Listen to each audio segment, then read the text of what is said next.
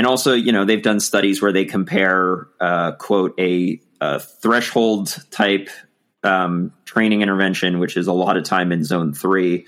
Threshold in research means between the two lactate turn points, LT1 and LT2. It's not quite what we think of as cyclists when we think of threshold. It's a little bit different. It's sort of what you're talking about here, where you're doing a lot of time in zone 3 versus, polarized or pyramidal. And almost always, in fact, I don't know a study that threshold method is better than a polarized or pyramidal method.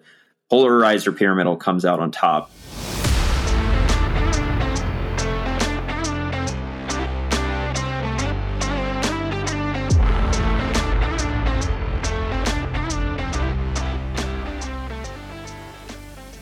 Hello, everyone. Welcome back to another episode of the Matchbox Podcast powered by Ignition Coach Co.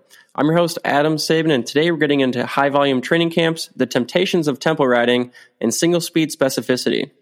Today's show is also brought to you by Flow Formulas. I'm heading down to Belgian Waffle Ride, Arizona this week, and thanks to Flow, packing my nutrition was a breeze. Between high-carb drink mixes, electrolyte replacements, recovery formulas, and more, Flow has everything you need for fueling your training and racing this season, so head over to flowformulas.com today and use the discount code IGNITIONPODCAST for 10% off your next order. As always, if you like what you hear, please share this with your friends and leave us a 5-star review. And if you have any questions for the show, send those to info@ignitioncoachco.com with email titled The Matchbox Podcast, or hit us up on Instagram. All right, let's get into it. All right, so Dylan, so you said you fielded a question that you want to kick us off with? Yeah. I'll start with here. I got to pull it up. I should have had it ready. We're going to start with it. You got to be ready. I know. All right. It's from this is from Gloria. It's quite long. So, and I think that it's somewhat related to training camps, I think. All right. As I don't race, I just want to spend as much time as possible on the bike when I go to Mallorca. Is that how you pronounce it? Mallorca? Yep. Yeah. So she's going to go to Mallorca, and she's going to have all the time in the world to ride, and she's wondering what she should do at that time. Thought it might be a good idea to do 14 days of high volume, but all easy zone 2 rides over the past 3 weeks. I've been training 20 hours per week. During the semester, I usually do 12 to 15 hours per week on Zwift only. That's a lot of time on Zwift. Oh my gosh. With 2 interval days a week and 1 complete rest day a week. Everyone tells me that Zwift is way harder than riding outside, as you have to pedal constantly, and that I might be able to do 30 plus hours per week. Do you think that might be realistic? So that's the first part of the question. So we can, I'll just read the whole question. If so, would you recommend doing fairly constant amount of riding time a day, adding in 1 rest day a week, or what I think would make more sense from a training perspective, still have easier, shorter days and queen stages in between? So I think what she means by that is like having some shorter days, but then having days where she's just like, I don't know, does like an 8 or 9 hour ride or something. Right. And how would you stack them up? As I'll be in Italy to watch Strada Bianchi and Tirreno Adriatico, for the next week, I won't be able to ride at all. So I have a rest week after 3 weeks of fairly high volume, as I wrote, 20 hours per week. When I come back to Germany, I'll have 5 days left until we depart for the island. Do you think it's best to continue my usual training and getting in at least 1 high intensity day before I leave? Or do you think some kind of taper week with only a little leg activation would be a wiser choice? All right, that's it. There's a lot there. There is a lot there.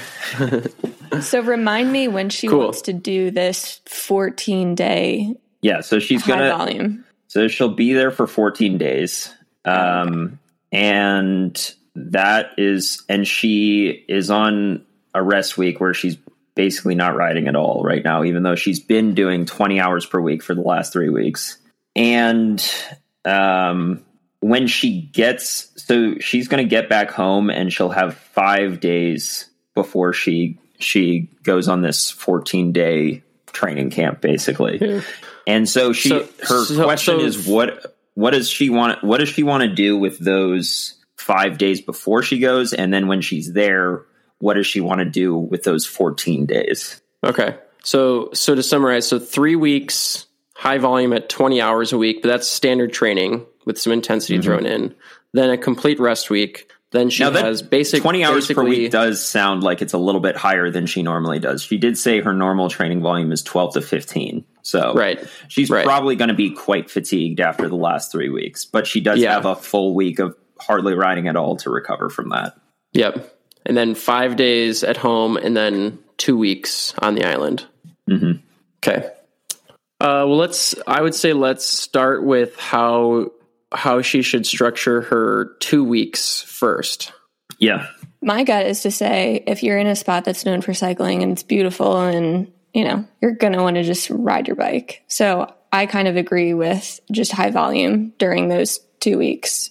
And then I would say for the 5 days before, probably do 2 intensity sessions while also keeping the volume really low. So have, hour and a half intensity sessions and a lot of hour easy recovery rides. And then, so you're kind of getting rest, but you're still getting the intensity that you're probably not going to get there. Yeah, I don't think I would. So I think once you're there, because your volume is going to be so high, I would probably just do zone 2, like you're saying. And with that in mind, I think it would be a good idea to get in a little bit of intensity before that, because otherwise it's going to be 4 weeks of no intensity. If you include the rest week, then the time at home, then the 2 weeks there. So I think a little bit of intensity and lower volume before she leaves probably makes sense. And I wouldn't leave for this trip in a fatigued state. I would leave for this trip feeling pretty fresh and ready to do a lot of riding. Right. Yeah, so I mean, she said she doesn't race, which first of all, Gloria, we got to get you in some bike racing. If you're training that much. Oh, yeah, for sure. Crazy. That's a good point. But maybe you just don't want to race bikes, and that's fine too. But, this Mallorca trip sounds like this would be the equivalent of your race. So I totally agree. Like, you want to come into that as fresh as possible. As far as like the intensity goes the week before, I don't know. I don't know the goal for you. Like if this Mallorca trip is like really like the thing that you're kind of prepping for, I don't know. To me, it seems kind of like even the intensity in the week before isn't really all that relevant. Like the main thing is just coming in as fresh as possible. Like the main reason for doing intensity in like the week leading up to a taper week leading up to an event would be so that you're sharp for those race type efforts. But if you're not going to be doing race type efforts for 2 weeks anyways, then the intensity only is going to potentially put you in more of a state of fatigue, which could come at a detriment, for your riding in Mallorca. So I would just be cautious with those. If you're going to do the intensity sessions, keep them short and sweet. Like something, I don't know what volume or what energy system you've been training recently, but something like a 3x3 VO2 would be like a simple, short and sweet kind of tune up type workout. But I wouldn't do too much intensity in that week before. Sort of like probably have a day of yeah, exactly. And there'll probably be a travel day in there too. I'm guessing where you'll take a day off before you get to the island and start riding, maybe 2 days or something. But yeah, even in that 5 day period, even if you just put one intensity session in just to kind of prime your system a little bit, I think that'd be plenty. Yeah. And so let's get back to what she should actually be doing during the 2 weeks, though. So she does say she does most of her riding on Zwift right now, which I got to say, it's super impressive that you're doing 20 hours per week on Zwift. Dude, I did like 14 hours on the trainer like last week, and I'm wrecked from it. Yeah. Like it so what do you guys think about what she said about how people are telling her that riding on the trainer is way harder than riding outside? So if she's been doing 20 hours per week, she could probably handle 30 hours per week when she gets there. I hesitate to agree with that. Yeah. It's still 30 hours. It's still an additional 10 hours of exercising time. Like the relative training stress inside is maybe a little higher than outside, but that's also like, that can also be kind of skewed too, because outside you're going to naturally have like, some, stochastic efforts and, a little bit higher peaks, and, it's not going to be quite as consistent, but like the efforts are gonna be a little more polarized outside, even if you're trying to stay in like zone 2. So I don't know, like honestly, like even for me, like when I train inside versus outside, actually my TSS ends up being a little bit lower inside usually. Cause I'm just like, I can hit 200 for 3 straight hours. And I don't know, to me, time is time. Like it might be harder, like it might feel harder, but it doesn't equate to like longer. It's not like running where like if you go run for an hour, that's like, the energy equivalent of riding 2 or 3 hours. It's not quite like that. Yeah. I mean, I think it's mentally harder. Yeah. Dude, I don't know. It depends too on the type of workouts you're doing. Like if you're just zoning out and just watching TV for 4 hours, that's not really that mentally challenging. Like, but if you're looking at a wall for 4 hours while you're doing, threshold intervals, that can be pretty challenging. So like, it really depends on the type of workouts you're doing. And just, I mean, it sounds like she's well adapted to the trainer. If she can handle that much trainer time, then to me, it seems like the trainer's not a problem for her. Yeah. And she's doing these rides on Swift. To that, just a little side note, I heard this rumor that Eddie Merckx would do like 5-hour trainer rides staring at a brick wall with no music or anything, just to work on his mental toughness. He would just stare at a brick wall for 5 hours. Yeah, I've heard that too. I think it was I heard that it was on the rollers too. Yeah. It was even worse. People putting a treadmill against the wall. So many people do that, and I don't understand it. Like that's just unnatural to feel like you're running into a wall. I can count the number of times on one hand that I've ran on a treadmill in my life. So, really? But yeah, I mean, so personally, I think that the whole idea that trainer time is worth more than outdoor time is tenuous. And is like, I know a lot of people have these equations, like if you've done 1 hour on the trainer, that's equivalent to an hour and a half outside or 2 hours outside or whatever. I think what Adam's saying about time is time. I agree with that. I think where that stems from is when looking at the quality of the workout. Mm-hmm. So like if you look at a 2-hour trainer workout, like that might be equivalent to like the quality that can get baked into a 2-hour ride might be equivalent to. Go ahead. Yeah, I think the argument is that you don't stop pedaling when you're on the trainer, whereas when you're outside, you do stop pedaling. Right.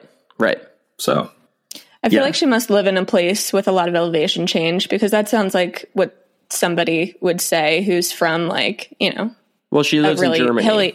Hilly area that's used to coasting the downhills. Oh, yeah, or like an urban area if she's in some kind of city or something. Yeah, I think we've talked about this on the podcast. But when people say like, "Oh, I can get in such a high quality workout inside, and I can't," the quality is better inside, and this and that. Personally, and I don't tell this to my athletes if they need a ride inside, but I'm just saying for me personally, never in a million years would I ever consider doing an intensity workout inside. Just because I know that if I were to do that, my power would be like 20 watts lower, but I'm also not used to riding inside. So there's that. So also even if riding indoors is a little bit harder than riding outdoors, it's not 10 hours worth of training harder. You know what I mean? So, but the other thing that you got to keep in mind here is I think you're basically trying to make this a training camp, which means you're trying to do more volume than you typically do. Going to 30 hours, I think, is a little bit risky because 20 hours is already higher than you normally do. You say you normally ride 12 to 15, and you should pay attention to how your body feels. I would shoot more for the 25-hour range, probably. That question makes me think of another question that just I have in general. At that volume, what is a healthy amount of volume increase, like percentage-wise, in a week? And they always say with running, I wouldn't go over 20% increase in your mileage from week to week. Yeah. I mean, I think 20% is a lot. Yeah. I mean, usually yeah. I mean, I think that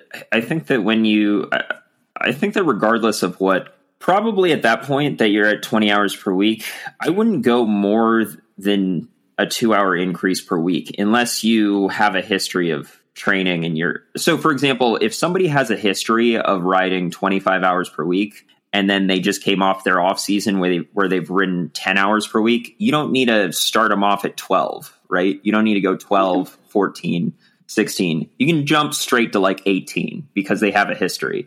But if they have no history of riding 20 hours per week, then I would do small increments. I would do, 20, 22, 24, 2-hour per week in increments is probably what I would do there.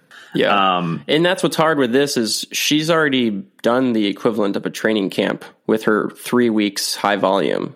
I mean, that's like, she's already increasing it by 25, 30% for 3 weeks, which is a lot. Right.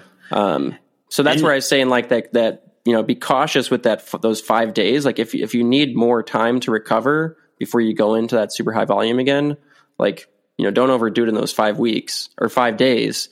But at the same time to go 2 weeks without riding and then jump back into 30 hours, that also seems problematic. Yeah, sure. I would probably shoot for around the 25-hour range. And as far as doing like, should you just do, sort of big rides every day or have shorter days and then one super long day or 2 super long days in the week? See, here's the thing. You're not training for anything specific. Like my answer to this would be tailor it to what you're training for, but you're not racing. I don't see any reason why you can't just base your riding schedule off of the weather there. I mean, it could be nice every single day, and that's not an issue, but I'm assuming there's going to be some rain days and stuff where it just makes sense to do shorter rides. And if it's a absolutely gorgeous day, then go out for a super long one. And I don't think that it matters so much as long as the volume at the end of the week is what you want it to be, which is I'm saying probably around 25 hours. Yeah. Yeah. I mean, I wish I had a little bit more insight into like what the overall goal of the Mallorca trip was.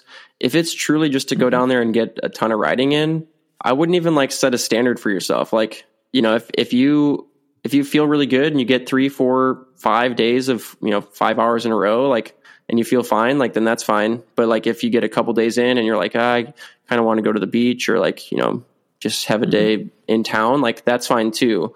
But it also, it all comes back to like what your goal for the trip is. But yeah, if it's just a riding trip, I mean, I wouldn't set too much of a standard for yourself. Like not to like, I mean, I don't want that to sound bad, but like, just don't structure it, kind of, like Dylan's saying, like go with the weather. I mean, I just looked up the weather and it looks like the weather is going to be like sunny and 60 degrees Fahrenheit pretty much every day. So yeah, I mean, like, sounds like you can kind of cater it to whatever you want. I think it's a lot easier to recover from 2 or 3 stacked on days of like 4 to 5 hours than throwing like 1 9 or 10 hour day in there. Those bigger days come at a much bigger toll and are going to be tougher to recover from. Maybe save that for like the second half of the second week, like when you're feeling good and like there's like a huge ride that you want to go do, like save that for the end. But I definitely wouldn't put that in the first week.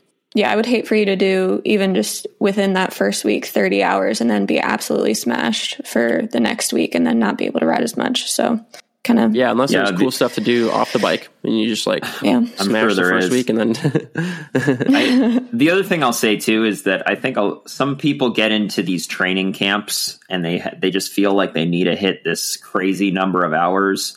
And what I will say is that if you get to a point where you're so fatigued that even doing zone 2 is a challenge and you feel like you're just dragging on the bike and your heart rate is not responding and all of this, you're probably doing more damage than benefit at that point. And the time it's going to take you to recover is exponentially increasing for very minimal return, if that makes sense. Right. Once you get to that point. So don't be afraid to just take a rest day if that is the case. For sure. Yeah. And one kind of last option would be to just take, you've done 3 weeks on the trainer, high volume, but with some intensity too.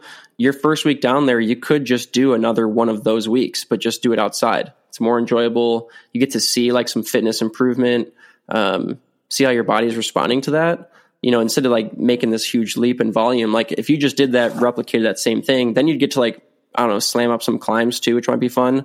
And that's an option too. And then maybe that second week, if you're feeling good, like then that's your bigger volume week. Cool. All right. Nice. Yeah. Good luck, Gloria. Let us know how it goes. Enjoy. Yeah. Okay. So this next one here is, could potentially be a deep dive. Let's see how it goes. So this one has to do with tempo. All right. So this one came in through the Ignition Instagram page, and I don't have their name, but if you're listening, you know who you are. So it says, if you have a limit on your time, let's say 10 hours a week, what is the problem with doing more zone 3 work out of a 7-zone model? I can see for someone with a training load of a pro that avoiding becoming overly fatigued is very important, and therefore plenty of zone 2 is necessary. For the last 4 weeks, I have shifted my training to predominantly zone 3 with some zone 4 and 5 intensity, and the improvement in my fitness and perceived and measured are significant compared to the pyramidal approach I was using before. I am monitoring my fatigue, but don't see a reason to change this unless I see a negative trend. My first thought is, how many weeks have you been doing this? But what does he say? How many weeks? I mean, it says he's been doing 4 weeks with this like zone 3, 4, and 5 training. So yeah, I mean, I think Caitlin brings up a great point, and I'm assuming that what she's getting at is that if you continue to do this for long enough, it's going to come crashing down at some point, and you're going to feel burnt out and overtrained. And I don't know if 1 month is long enough to see that. Even if that isn't the case, even if you see greater fitness gains with this like zone 3 and avoid, basically instead, essentially what you're doing is you're replacing your zone 2 with zone 3. So what I would say to that is that I can only tell you what the research says, and the research goes against that method. And in fact, they've done studies where they it's interesting because it's almost like these groups naturally, like for example, they'll tell riders in a study, okay, when you're not doing intensity, just stick to zone 2, right? And they have their power files so they can see if they actually did that. And it almost becomes they can see how well the riders actually did that, because as a lot of people who try to stick to zone 2 know, sometimes that can actually be quite challenging, especially if you're riding outside. And they can look and see how well these riders did that, and then how that relates to how they performed in their tests before and after the study intervention. And they find that the better that riders stick to that prescription of staying in zone 2 when they need to, the more fitness gains they make. And also, they've done studies where they compare, quote, a threshold type training intervention, which is a lot of time in zone 3. Threshold in research means between the two lactate turn points, LT1 and LT2. It's not quite what we think of as cyclists when we think of threshold. It's a little bit different. It's sort of what you're talking about here, where you're doing a lot of time in zone 3 versus, polarized or pyramidal. And almost always, in fact, I don't know a study that suggests that threshold is the threshold method is better than a polarized or pyramidal method.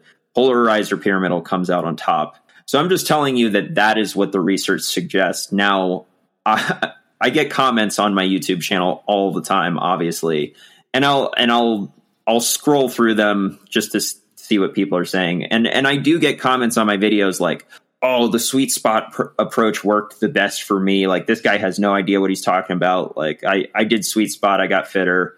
There's always going to be anecdotes of people who did better with this approach that the research seems to say isn't the better approach. And I'm not saying, and if you are that person, I'm not saying that you should abandon what is working for you just to do what the research says. You should do what works for you. But I guess what I'm getting at here is the approach that you're suggesting is not what the research suggests optimal training looks like. And there's always anecdotes, but I don't like to base my opinion off of individual anecdotes. I like to base it off of research. And Dylan, so the research studies that you're referencing, what is the time duration that they're observing those individuals for? The shortest studies are usually a month, and then the longest ones can be 3 months, usually. Okay, so still pretty short term in the scope of like a season. And that's what I was going to add here is, I don't know this individual's name, but they're seeing fitness gains 4 weeks into this training program, which, I mean, that could make sense. It depends on the quality of your training. You said you're following a pyramidal approach before this. Like you were saying, Dylan, it depends on the quality of which you were able to hit those zones within that pyramidal approach. But also, like, you are doing a little bit more work. Like, there's more work capacity involved, higher training stress, and so on. So, like, in the acute phase, like, you're going to see maybe some results. But the interesting thing that Dylan's talking about here is, like, even in those let's say 4-week studies, they're still showing that the better quality you have of zone 2 riding, or if you are able to hit even the pyramidal training structure, even in the short term, it's showing more benefit than the threshold approach. So that goes back to, like, what is the quality of your training in the other models? If you're doing pyramidal or polarized. Yeah, and I'd like to point out too, because this guy says that, or gal, I don't know. Yeah, we don't know. This person says that that they only have 10 hours per week to train, and they understand that if you have 20 or 30 hours per week to train, that zone 2 makes sense. But if you only have 10 hours, and this is the trap that time crunch cyclists fall into, right? They say, oh, I don't have that much time per week to train, so every time I get on the bike, I need to smash it. They have done that study.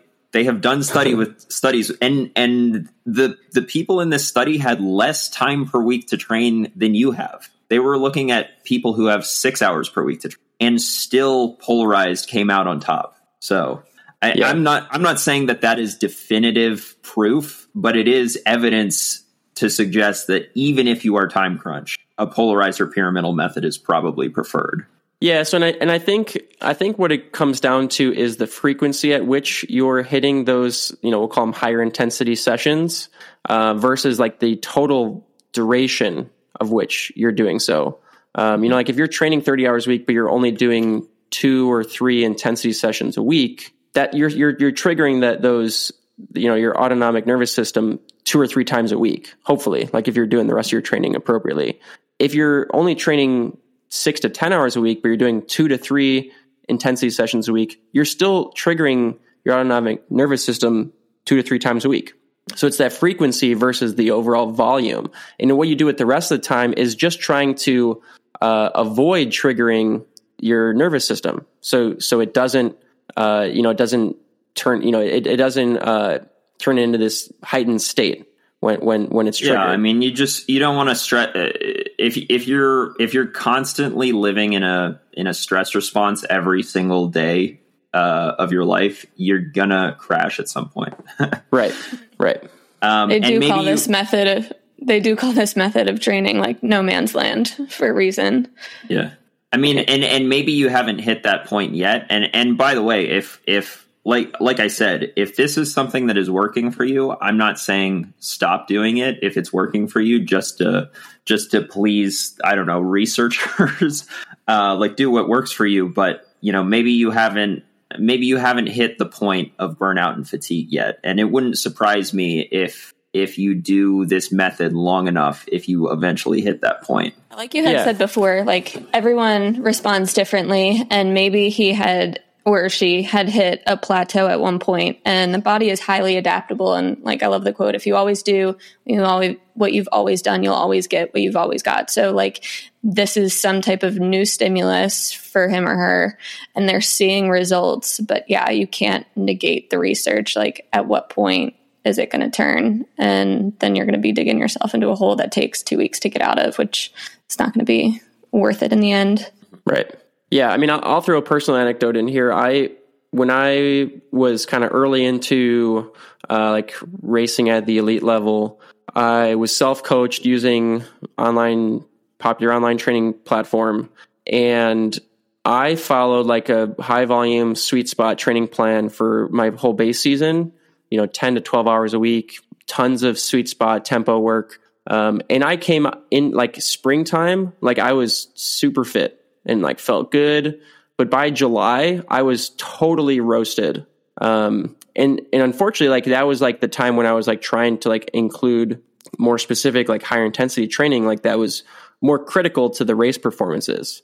But I just like couldn't even do it. And I had to take like, mid-season break, spontaneously and like bounce back, but like not nearly as strong. And like I ended up like my season was like toast after that, so like, and that's where we're talking about like the trap you fall into. Like you can see some, near-term acute adaptations, and like that seems appealing in the moment, but it's the long-term view that you have to keep in mind.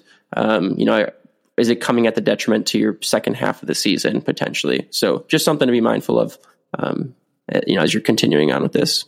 Yeah. Okay. What do you think? We got one more? Yeah, let's do it. All right. Okay. So this one's about single speed specific training. So one comes from Aiden. Oh boy. Yep. Should be fun. Hey all, I'm a big fan of both podcasts. I currently only ride my single speed mountain bike and I don't have space or desire for more bikes at the moment. How would you structure training with a single speed? I currently ride 6 to 8 hours a week and do a lot of that with my wife on gravel rides. It's also worth noting that I work a manual labor job, which may impact being able to add on more volume. I appreciate your thoughts, Aiden. Okay. Dylan, have you ever raced single speed? Yeah, I did. I raced Really? I raced single speed a lot back when I was a teenager. I thought it was super cool. And then I grew out of that. It's still cool, man. Oh yeah, no, it is cool. It's still cool for sure. All right. So what is he asking specifically here? He's just curious. Like he only has a single speed bike, so which is probably different from when you were a teenager. Like you might have had other bikes to train on. He only has one bike, and it's a single speed mountain bike. So he's wondering, like, how should he structure training with just that, single speed bike? Like, how could he go about doing that? If you can what were you going to say, Caitlin? Well, if you hook that thing up to a trainer, I mean, like it's not a limiter at all. Yeah, I mean, right? I was gonna say that I don't see any reason why you have to structure your training any differently, to be honest with you. The only difference really is going to be the fact that you're either going to be riding at a very low cadence while you're climbing or a very high cadence while you're on the flats, which is perfect for single speed training anyway, because if you want to get good at riding a single speed, you need that cadence range. I personally don't see any need to change your training just because you're on a single speed. Unless you were, if the situation was, I am training for a single speed race and I don't even have a single speed, what should I do? Right. Which I don't know why somebody would do that, but what should I do? Then that would maybe be a scenario where I would say, okay, like you might want to do some cadence intervals. Like I usually don't recommend cadence intervals, but it would be so important for this supposed situation that probably no one is in. But if you're riding just a single speed all the time, you're naturally going to have that in your training. Right. Yeah, I think Aiden's in like the ideal spot with that. Like I've had a couple athletes that I've coached who raced single speeds, but trained on geared bikes or had multiple gear bikes, and that's usually the difficult part is getting them to spend enough time on their single speed so that when it comes to race day, they know what those efforts feel like. They know how to climb at 50 RPMs up a technical, rocky climb, or hop off their bike and run if they need to. So like I'll usually try and, include single speed specific workouts, but it's not the structure of the workout. It's that I'm requesting you ride your single speed bike for that workout. Even if that means like, you're doing a 4-minute climb and you do have to like hop off and run for 30 seconds because you hit like a super steep section or something, like that's fine. Like that's simulating what you're going to do in the race anyways. But, it's like, I'm okay if the structure of the workout is a little bit compromised because you're on one gear. The important thing is like, you're getting that race specific, like training in with that bike. So I think for Aiden and like you mentioned, Caitlin, he says he doesn't have the space or desire for more bikes, but he might have space for a trainer. and if you can get a smart trainer, which you can get smart trainers for pretty reasonable, especially right now, they're all like blowing out their inventory. For like $400, you can get a smart trainer and just throw that bad boy in whatever room you've got space for. And now all of a sudden you've got infinite gears. And that could be helpful just for certain types of workouts. It depends on what terrain you've got at your disposal too. Like if you live somewhere that's hilly, then it's probably not a problem because you can get some longer intensity sessions in with hills. But if you don't have hills, then that could be pretty challenging. Yeah. Mm-hmm. And then I also have to say, strength training is important for any cyclist, but I think especially for single speed racers because it can be pretty hard on the body. So yeah, climbing at 50 I don't know RPMs. if it's like the chicken or the egg thing or whatever, but it does seem like most like single speeders are ripped, like huge calves, huge legs, pretty strong upper body. And I don't know if it's like those type of people just gravitate towards a single speed, or if over time they build that physique because they're riding single speed. I don't know.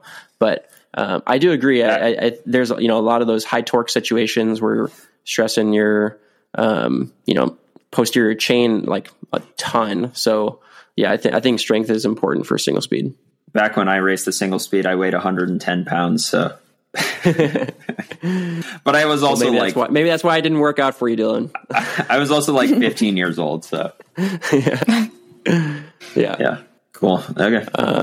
Cool. Nice. Should we call it there? 37 minutes? Yeah. I think so. That was a good one. All right. Yep. Next week we'll get Drew back on. Yeah, hopefully. All right. We'll see you guys. Yeah. All right, folks. Thanks for tuning in for the latest episode of the Matchbox Podcast. Like I said at the beginning, you can send any questions or topic suggestions to info@ignitioncoachco.com with email titled The Matchbox Podcast. Links to each of our social media pages can be found in the show notes. Tune in next week for another endurance training-related discussion and learn about how you can find that extra match for your next big event. Catch y'all soon. Let's go!